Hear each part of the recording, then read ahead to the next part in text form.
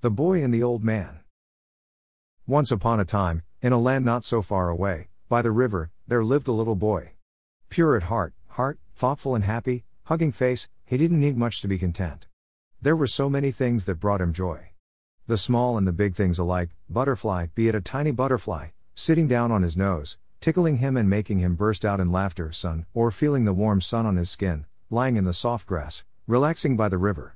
Or going outside barefooted in the rain, droplet, deciduous tree, enjoying the sensation of raindrops on his head, finding shelter under a big tree in the forest, smiley face. His happiness often got mixed with a feeling of awe, respect and curiosity. Ocean wave, when he thought about the vastness of the ocean, that he had only seen on maps and pictures, into which the river would eventually flow, Alps, or when he saw the huge, massive mountains peaking in the distance. All while admiring the beauty of nature and knowing his place in it. Sparkles. Sometimes, when he couldn't sleep at night, he would gaze at the stars, Americas, wondering if somewhere out there, far, far away, there was another little boy just like him, looking back down or up at him. All that gave him deep satisfaction. Worried face, but not only happy thoughts were on the little boy's mind. Imagination and reality mix. Creekside low-angle view. Grass, fallen leaves, water plants. Sitting by the creek, alone in serenity, the little boy pondered, thoughtful face. There was one thing in the world that made him sad sometimes. When he would see other people not being as happy as he was. Some just couldn't see the beauty around them. Some would even quarrel or fight about the most meaningless things. He felt sad for them. He could feel their pain and struggles. He would imagine himself in their shoes, trying to understand them better. He wanted to help them. Africa, sunrise over mountains, blossom, honeybee, seedling, deciduous tree, droplet. If only he could show them the world exactly how he saw it.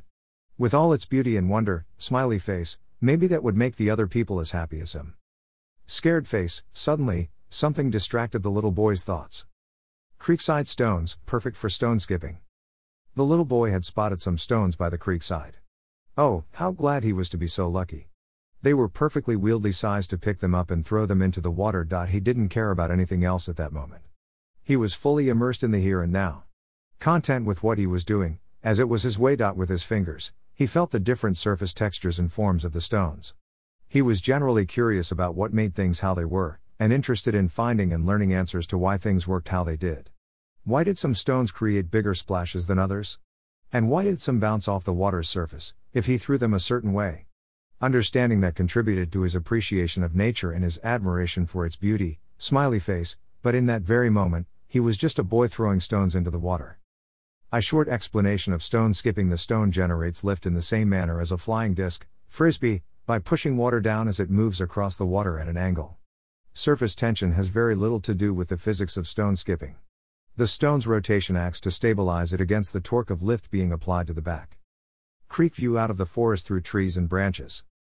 One day, like on many other days, the little boy was doing what he loved, being outside, exploring the land. World map, he was used to it and he knew his way around. Sunrise over mountains, in case he got lost, which had happened once or twice. He followed the setting sun until he recognized familiar trees, meadows, tree lines or creeks.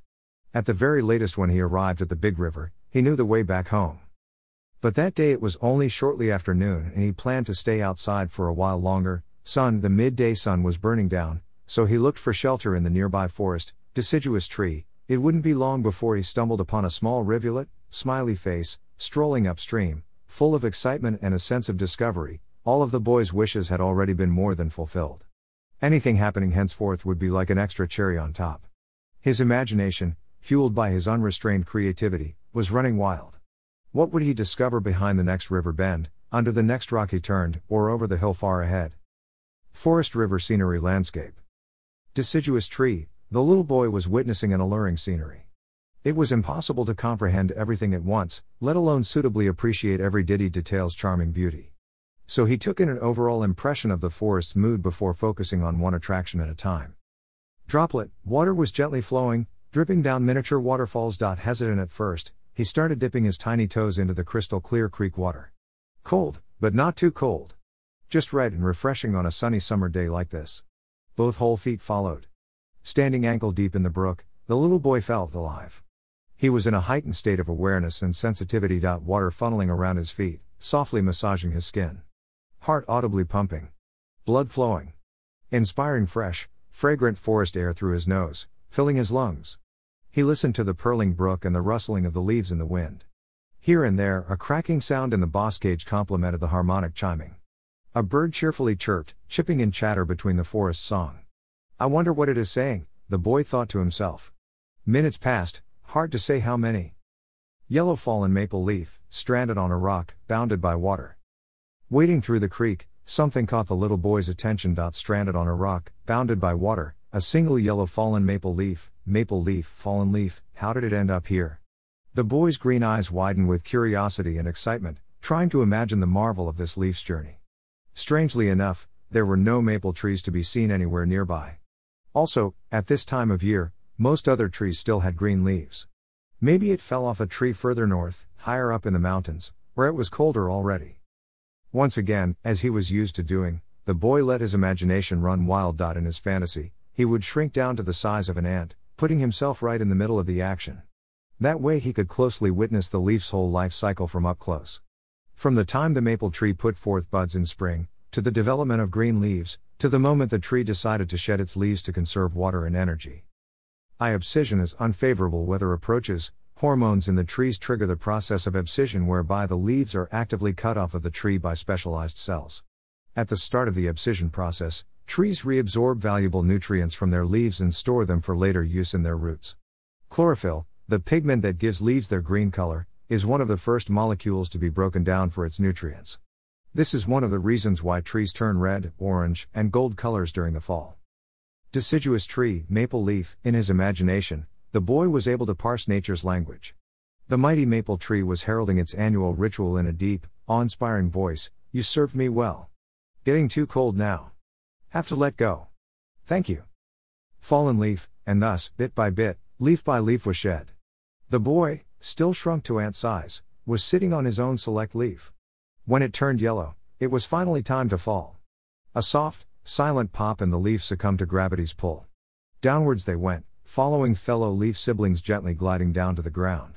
There they would decompose, returning their energy to the earth and to the very soil the tree's roots would later absorb as nutrition.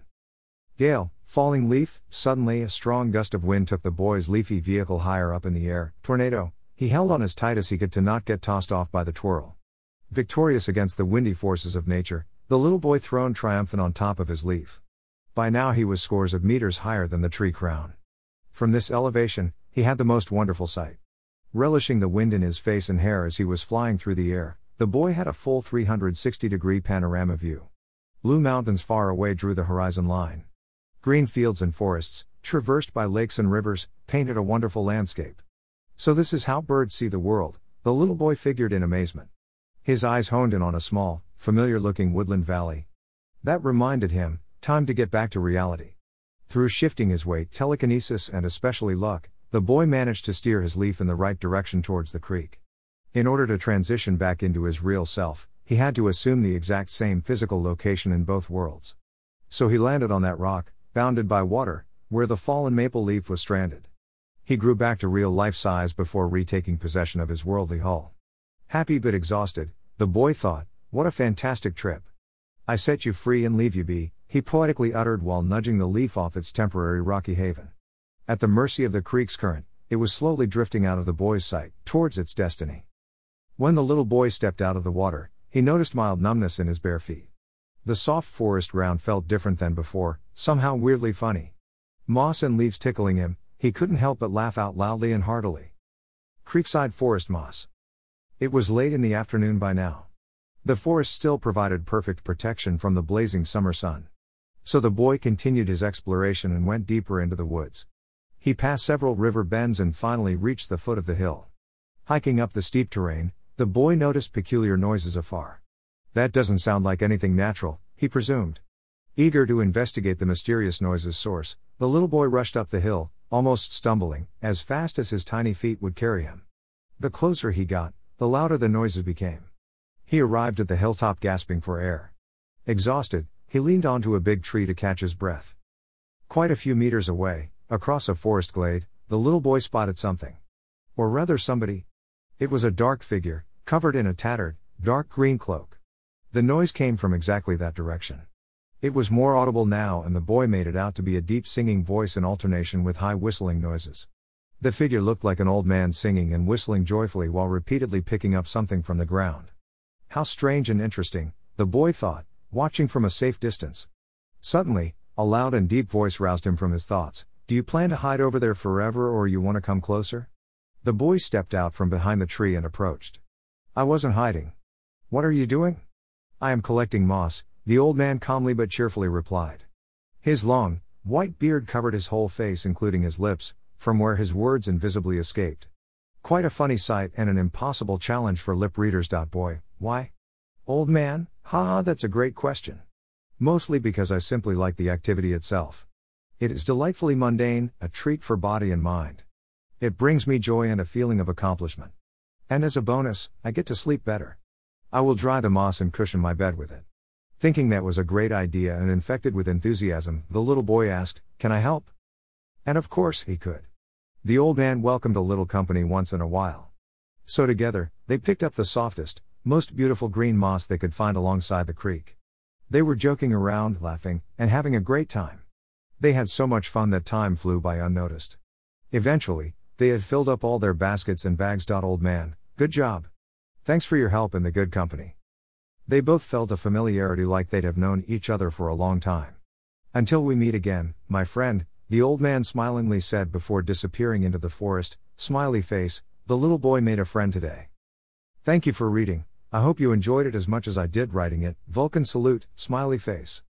This is a collection of all 9 episodes of my short story, which I originally published on my Instagram. You can also find it under the hashtags #TheBoyAndTheOldMan, Deciduous Tree, and #SpreadFireStories. I plan to continue the story in the future. So if you want to get notified on updates, follow me on Instagram or subscribe to my newsletter. #MC_embed_sign up clear left. Shop now.